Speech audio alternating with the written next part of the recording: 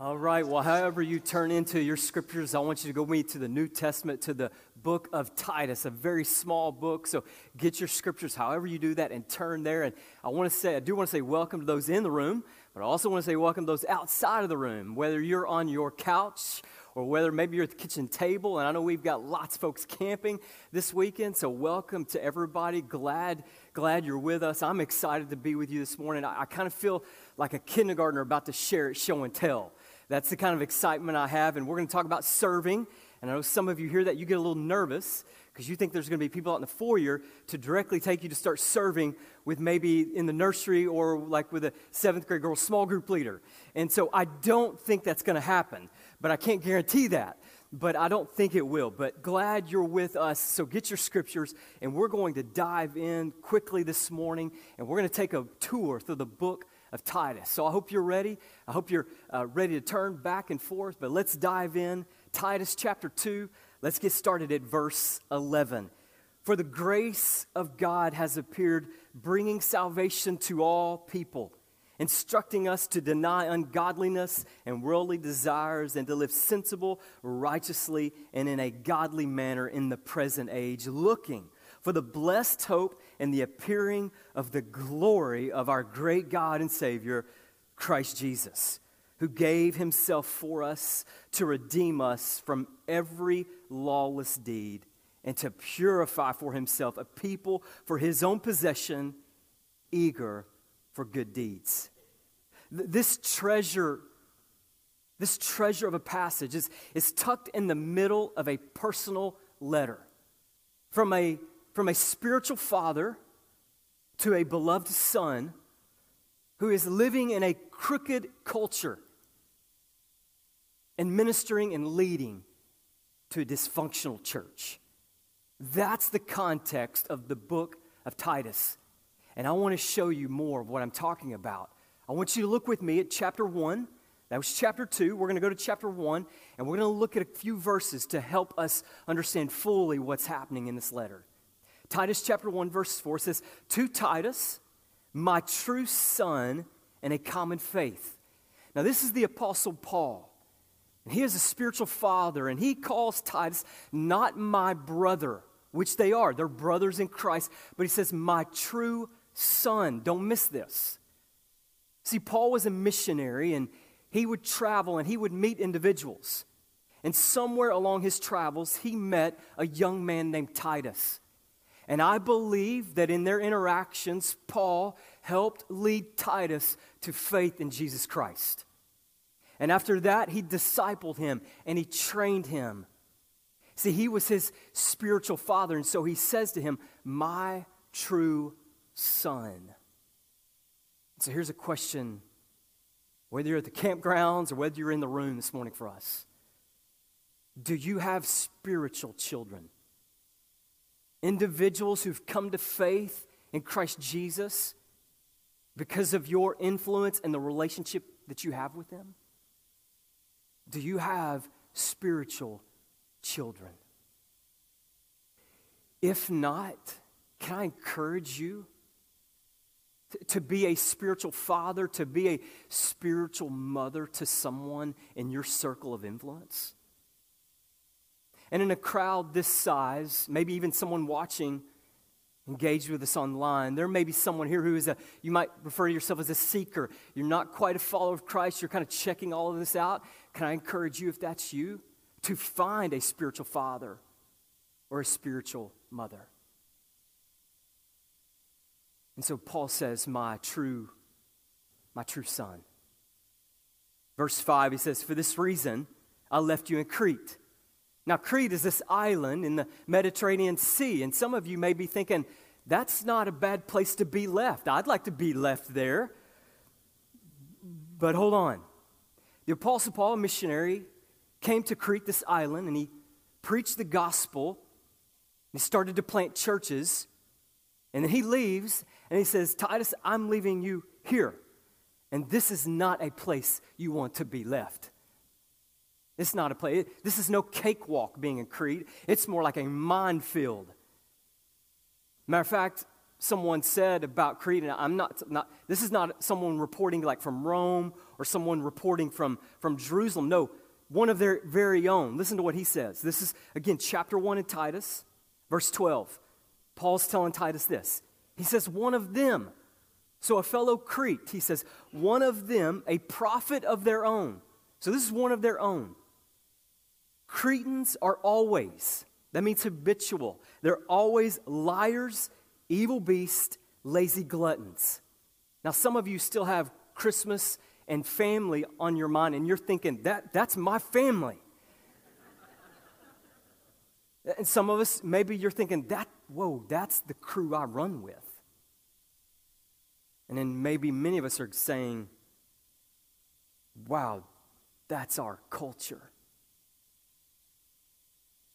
Liars, evilness, laziness. These people in this culture had such a terrible reputation. If someone were to say, hey, you're acting like a Cretan, that meant you're a liar. And this is where Paul leaves Titus. Good luck. So he leaves him here, and we find out why in verse 5 as well, that you would set in order what remains and appoint elders in every city as I directed you. The Apostle Paul knew that the local church was crucial for the spreading of the gospel message. And he says, Titus, I've seen you at work, I've seen your abilities, and I'm going to leave you here to help establish these churches.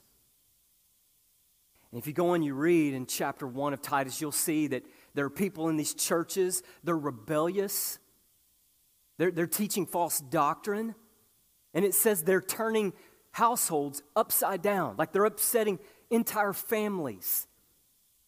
And it's all for personal and selfish gain. If you read Titus 1, you'll see that. And so Paul leaves Titus in this crooked culture with these dysfunctional churches. And this is the setting of this book. This is the setting of this passage that we find ourselves in. And so now I want us to go back to Titus, to the passage we read at the beginning, and I want us to walk through this together. I want you to see, I want you to notice there's two appearings. In verse 11 of chapter 2, for the grace of God has appeared.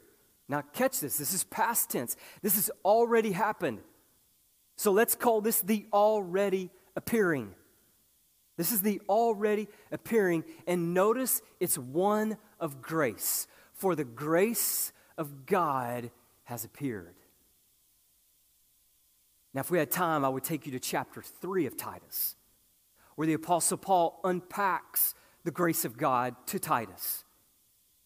And he says this, the grace of God is the love of God that's been poured out on us.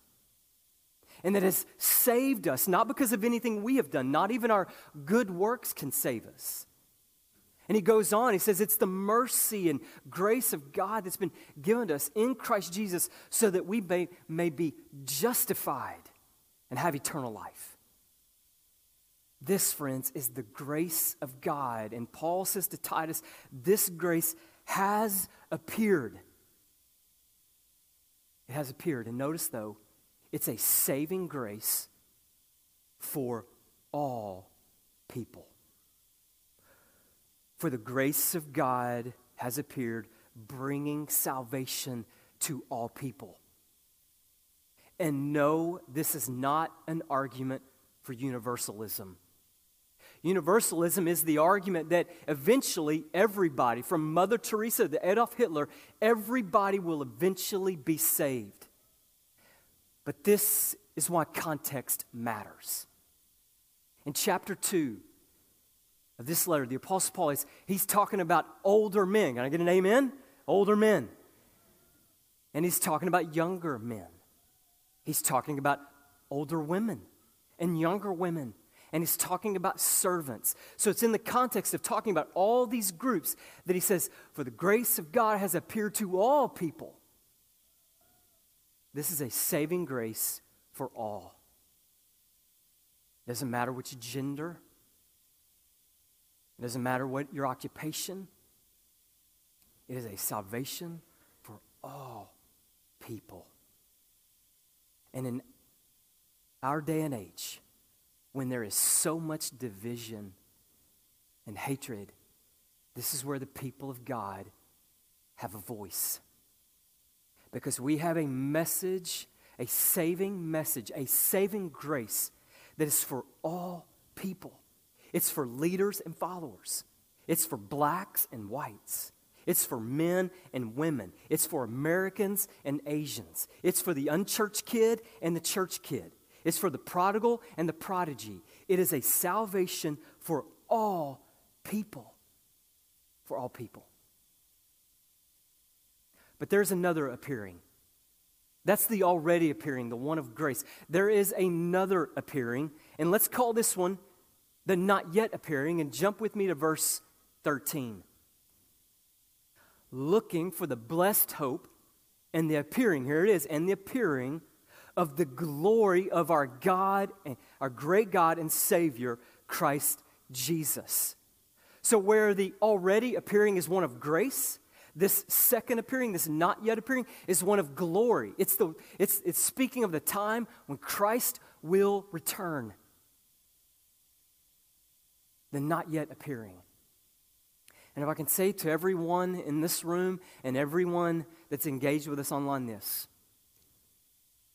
how you receive the first appearing determines how you will be received at the second appearing.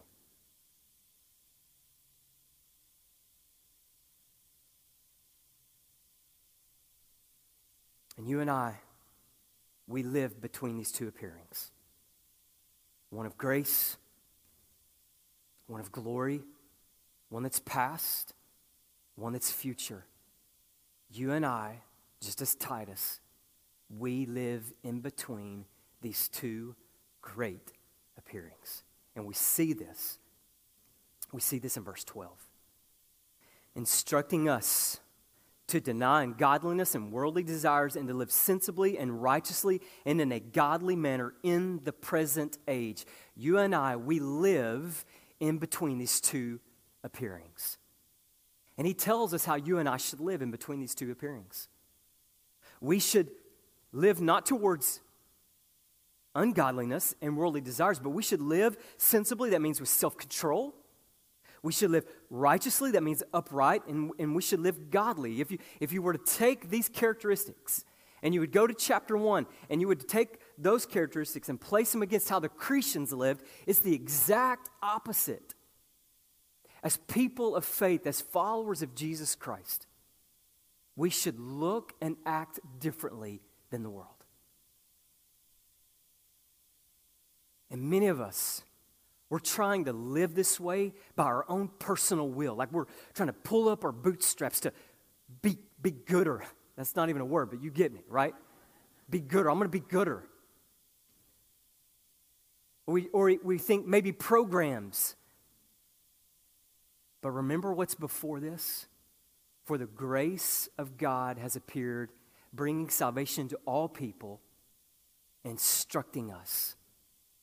It is the grace of God that changes our behavior. Some of us were so busy trying to be better and good. But the Apostle Paul says you've missed it. It's the grace of God that disciples you towards godliness. It's the grace of God that drives you to live like Jesus. And so many of us just need to take a deep breath and realize, I need to be thinking more of God's grace to me. For the grace of God has appeared. So you see, the first appearing, the already appearing, it drives us. It drives us. It instructs us. It disciplines us. It disciples us. It pushes us. But what about the second appearing? Well, let's look. The second appearing. Looking for the blessed hope and the appearing of the glory of our great God and Savior, Christ Jesus. So as the first appearing drives us, the second appearing, the one that's not yet, the one that is of glory, it draws us. We're anticipating. We're looking with anticipation. So one drives us and one draws us. I read a story of a young man who was dying of cancer. And he was with his pastor, and he told his pastor, he said, I want to be buried with a fork in my right hand. And obviously the pastor was a little bit confused, and this young man who was dying caught that. And he said, Pastor, let me explain to you what I mean by that. He said, in my house and in my grandmother's house, after the main course was being removed from the table, he said my grandmother would often kind of look over at me and she would say, keep your fork. And he said that was a reminder to me that the best was yet to come. Because a big chocolate cake was coming out. Nice, juicy apple pie. And he said, the better is yet to come. And he said, so Pastor, when you put me in that casket and people view my body, he said, I want them to see the fork in my right hand. And when they wonder why, Pastor, I want you to tell them, keep your fork, because the best is yet to come. And so like the Apostle Paul told Titus, I want to tell you this morning, keep your fork. The best is yet to come, and his name is Jesus.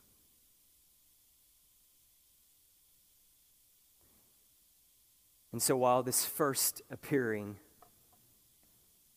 drives us, the second appearing draws us. I like how Tim Chester says it. He says it this way. There's both a push and a pull in Christian living. We are pushed from behind by the wonder of grace, and we are pulled forward by the hope of glory. Friends, we live in between these two appearings, and we're to live a certain way. And before we finish, I want to look one more time at this passage, and I want you to pay special attention to verse 14 with me. So would you look with me in Titus chapter 2? Again, wherever you are, if you're engaged with us online or in this room, let's begin one more time to look at this passage, Titus 2, verse 11.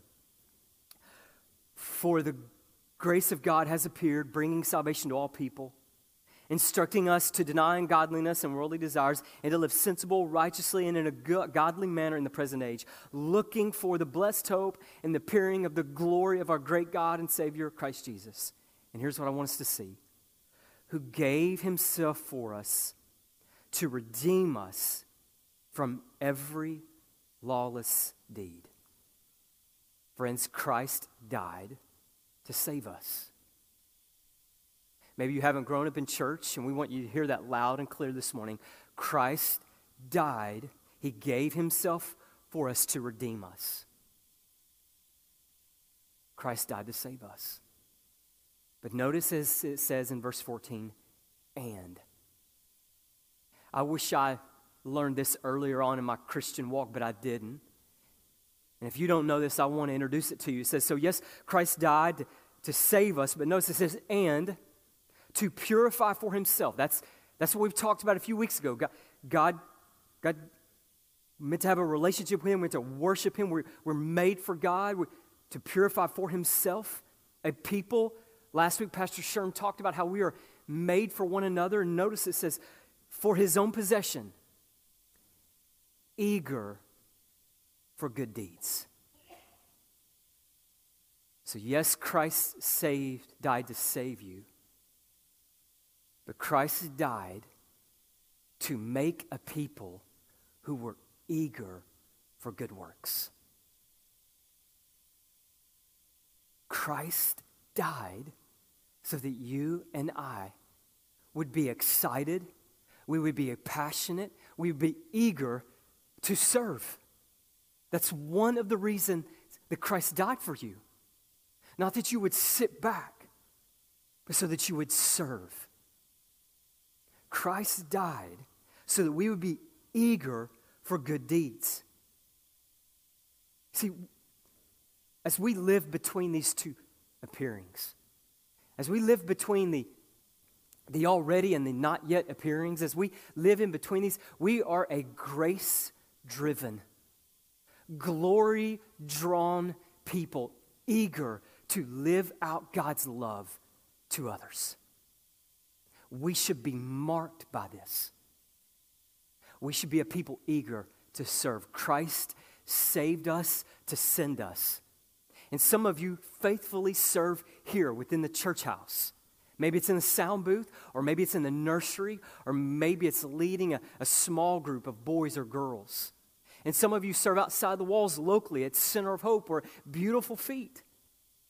Some of us serve nationally at one of our outreach partners in the United States. Some of you have gone globally. You've been sent to serve. To serve. Christ died so that we would serve, just as he has served us. So what's the difference, though, this makes? I mean, what's the difference it makes that you and I serve?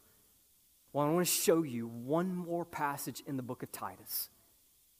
I want you to go with me to chapter 3, and I want you to see the difference that it makes when you and I live out God's love to others. At the very end of this letter, the Apostle Paul writes this to Titus.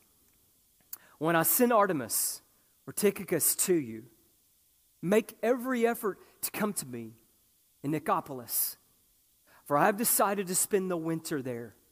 Verse 13, diligently help Zenas, the lawyer, and Apollos on their way so that nothing is lacking for them. Our people, verse 14, must also learn to engage in good deeds, to meet pressing needs so that they will not be unproductive. So what difference does it make that you and I serve? We meet people's needs. We meet people's pressing needs. Their pressing needs, whether it's a spiritual need, a material need, a physical need. When we serve, we are meeting people's pressing needs. But I want you to see this as well. Notice in verse 13 what he says. Diligently help Zenas, the lawyer, and Apollos on their way so that nothing is lacking. So here's what Paul is saying. Titus, I'm sending 2 missionaries to Crete. And as they pass through and they continue doing missionary work, I need you to meet their needs so that they can quickly get on with sharing the gospel. And so when you and I serve, yes, we meet the pressing needs of others, but we also play a hand in helping advance the gospel message of Jesus Christ. When you give to a missionary, you are helping to advance the gospel. When you teach a preschooler the message of how Jesus lived and he came and he died and he rose again for us, you are advancing the gospel. When you're sitting in a small group with 7th grade girls or 9th grade boys and you're listening to them and their questions that they're asking, you're playing a part in advancing the gospel of Jesus Christ. When you're in your connection group with your adult Bible study and you're having conversations about loving one another and serving one another and serving others, you are helping to advance the gospel of Jesus Christ. Christ died so that we would be a people eager to serve. So I have 2 steps for you this morning. First, I want to say thank you. I'm looking around this room, and I'm sure there's some engaged online. Many of you are already serving. And as Pastor Sherm said last week, I want to say this week, we hold you in high regard. But maybe you're trying to figure out where your place is, and we want to help you find your place. We want to help you find your place. You can do that by talking with our serve pastor. I mean, we actually have a serve pastor because we so want to be marked by people who serve. And so Pastor Stephen will be out in the Connection Center. He would love to meet with you and talk with you. And I'm pretty certain he's not going to throw you in the nursery today, okay? So just relax. So he's out in the Connection Center ready to receive you. Or you can also text SERVE to our church phone number, 817-441-7477. But find your place so that you can help meet the pressing needs of others and play a part in advancing the great gospel message of Jesus Christ that saved us so that you and I would be a people eager to do good works. Amen. Amen. Let me pray. Our great God and loving Father. Father, first I do want to thank you for the servant leaders, the volunteers that are engaged with us in this room or those watching online. We thank you for them, how they've said yes to serving others.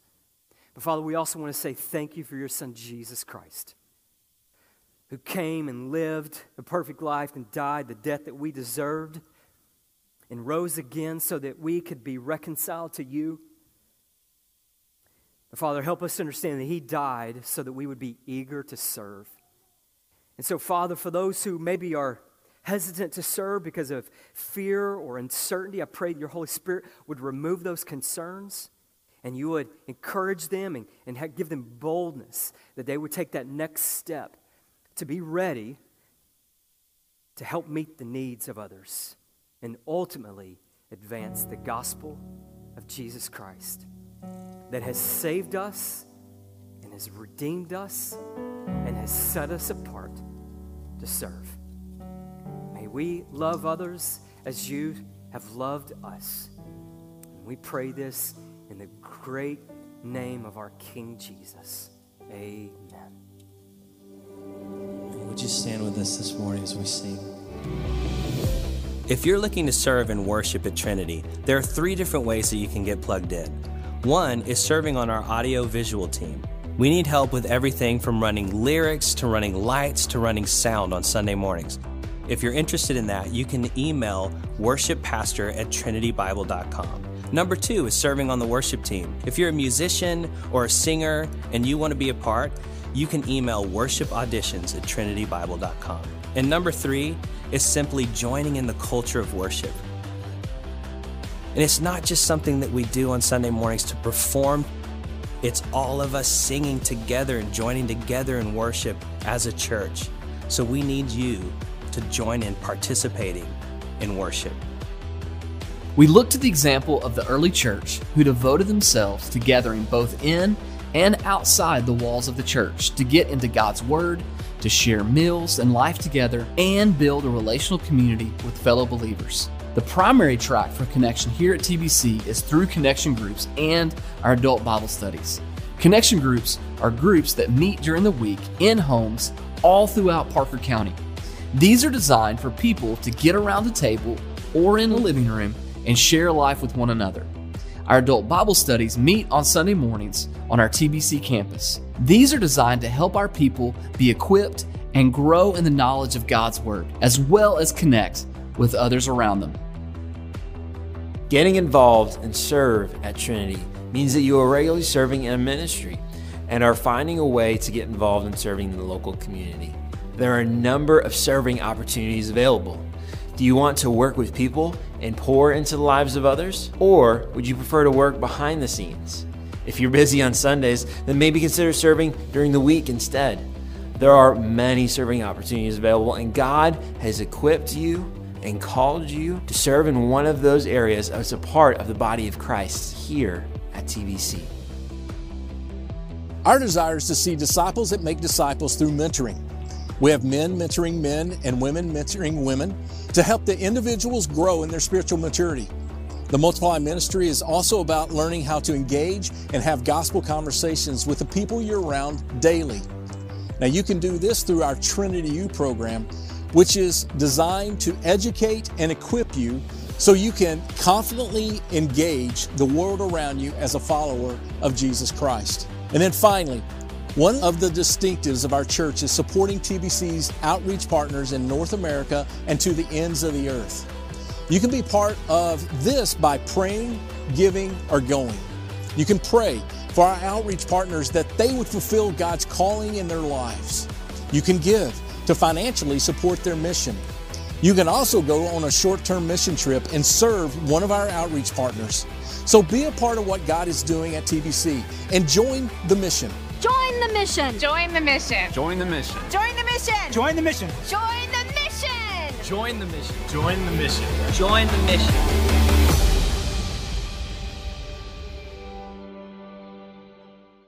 That was a great message from Eric as we think about serve and what it means here at TBC. As you just saw in our video, we're inviting our entire church body to join the mission, to pick their one next step as we think about how each of us is growing and living out these four main areas, these pillars of our church, as we all seek to worship, connect, serve, and multiply. So I invite you right now to pull out your phones and to text the word JOIN to our church's phone number, and you'll actually see some options for some next steps in terms of how our church body can take next steps together. So I invite you to pray about that, to look at that, to fill that out, and to take your one next step as we seek to, as a church, be a church that worships, connects, serves, and multiplies. Thank you again for joining us this week, and we look forward to seeing you next time.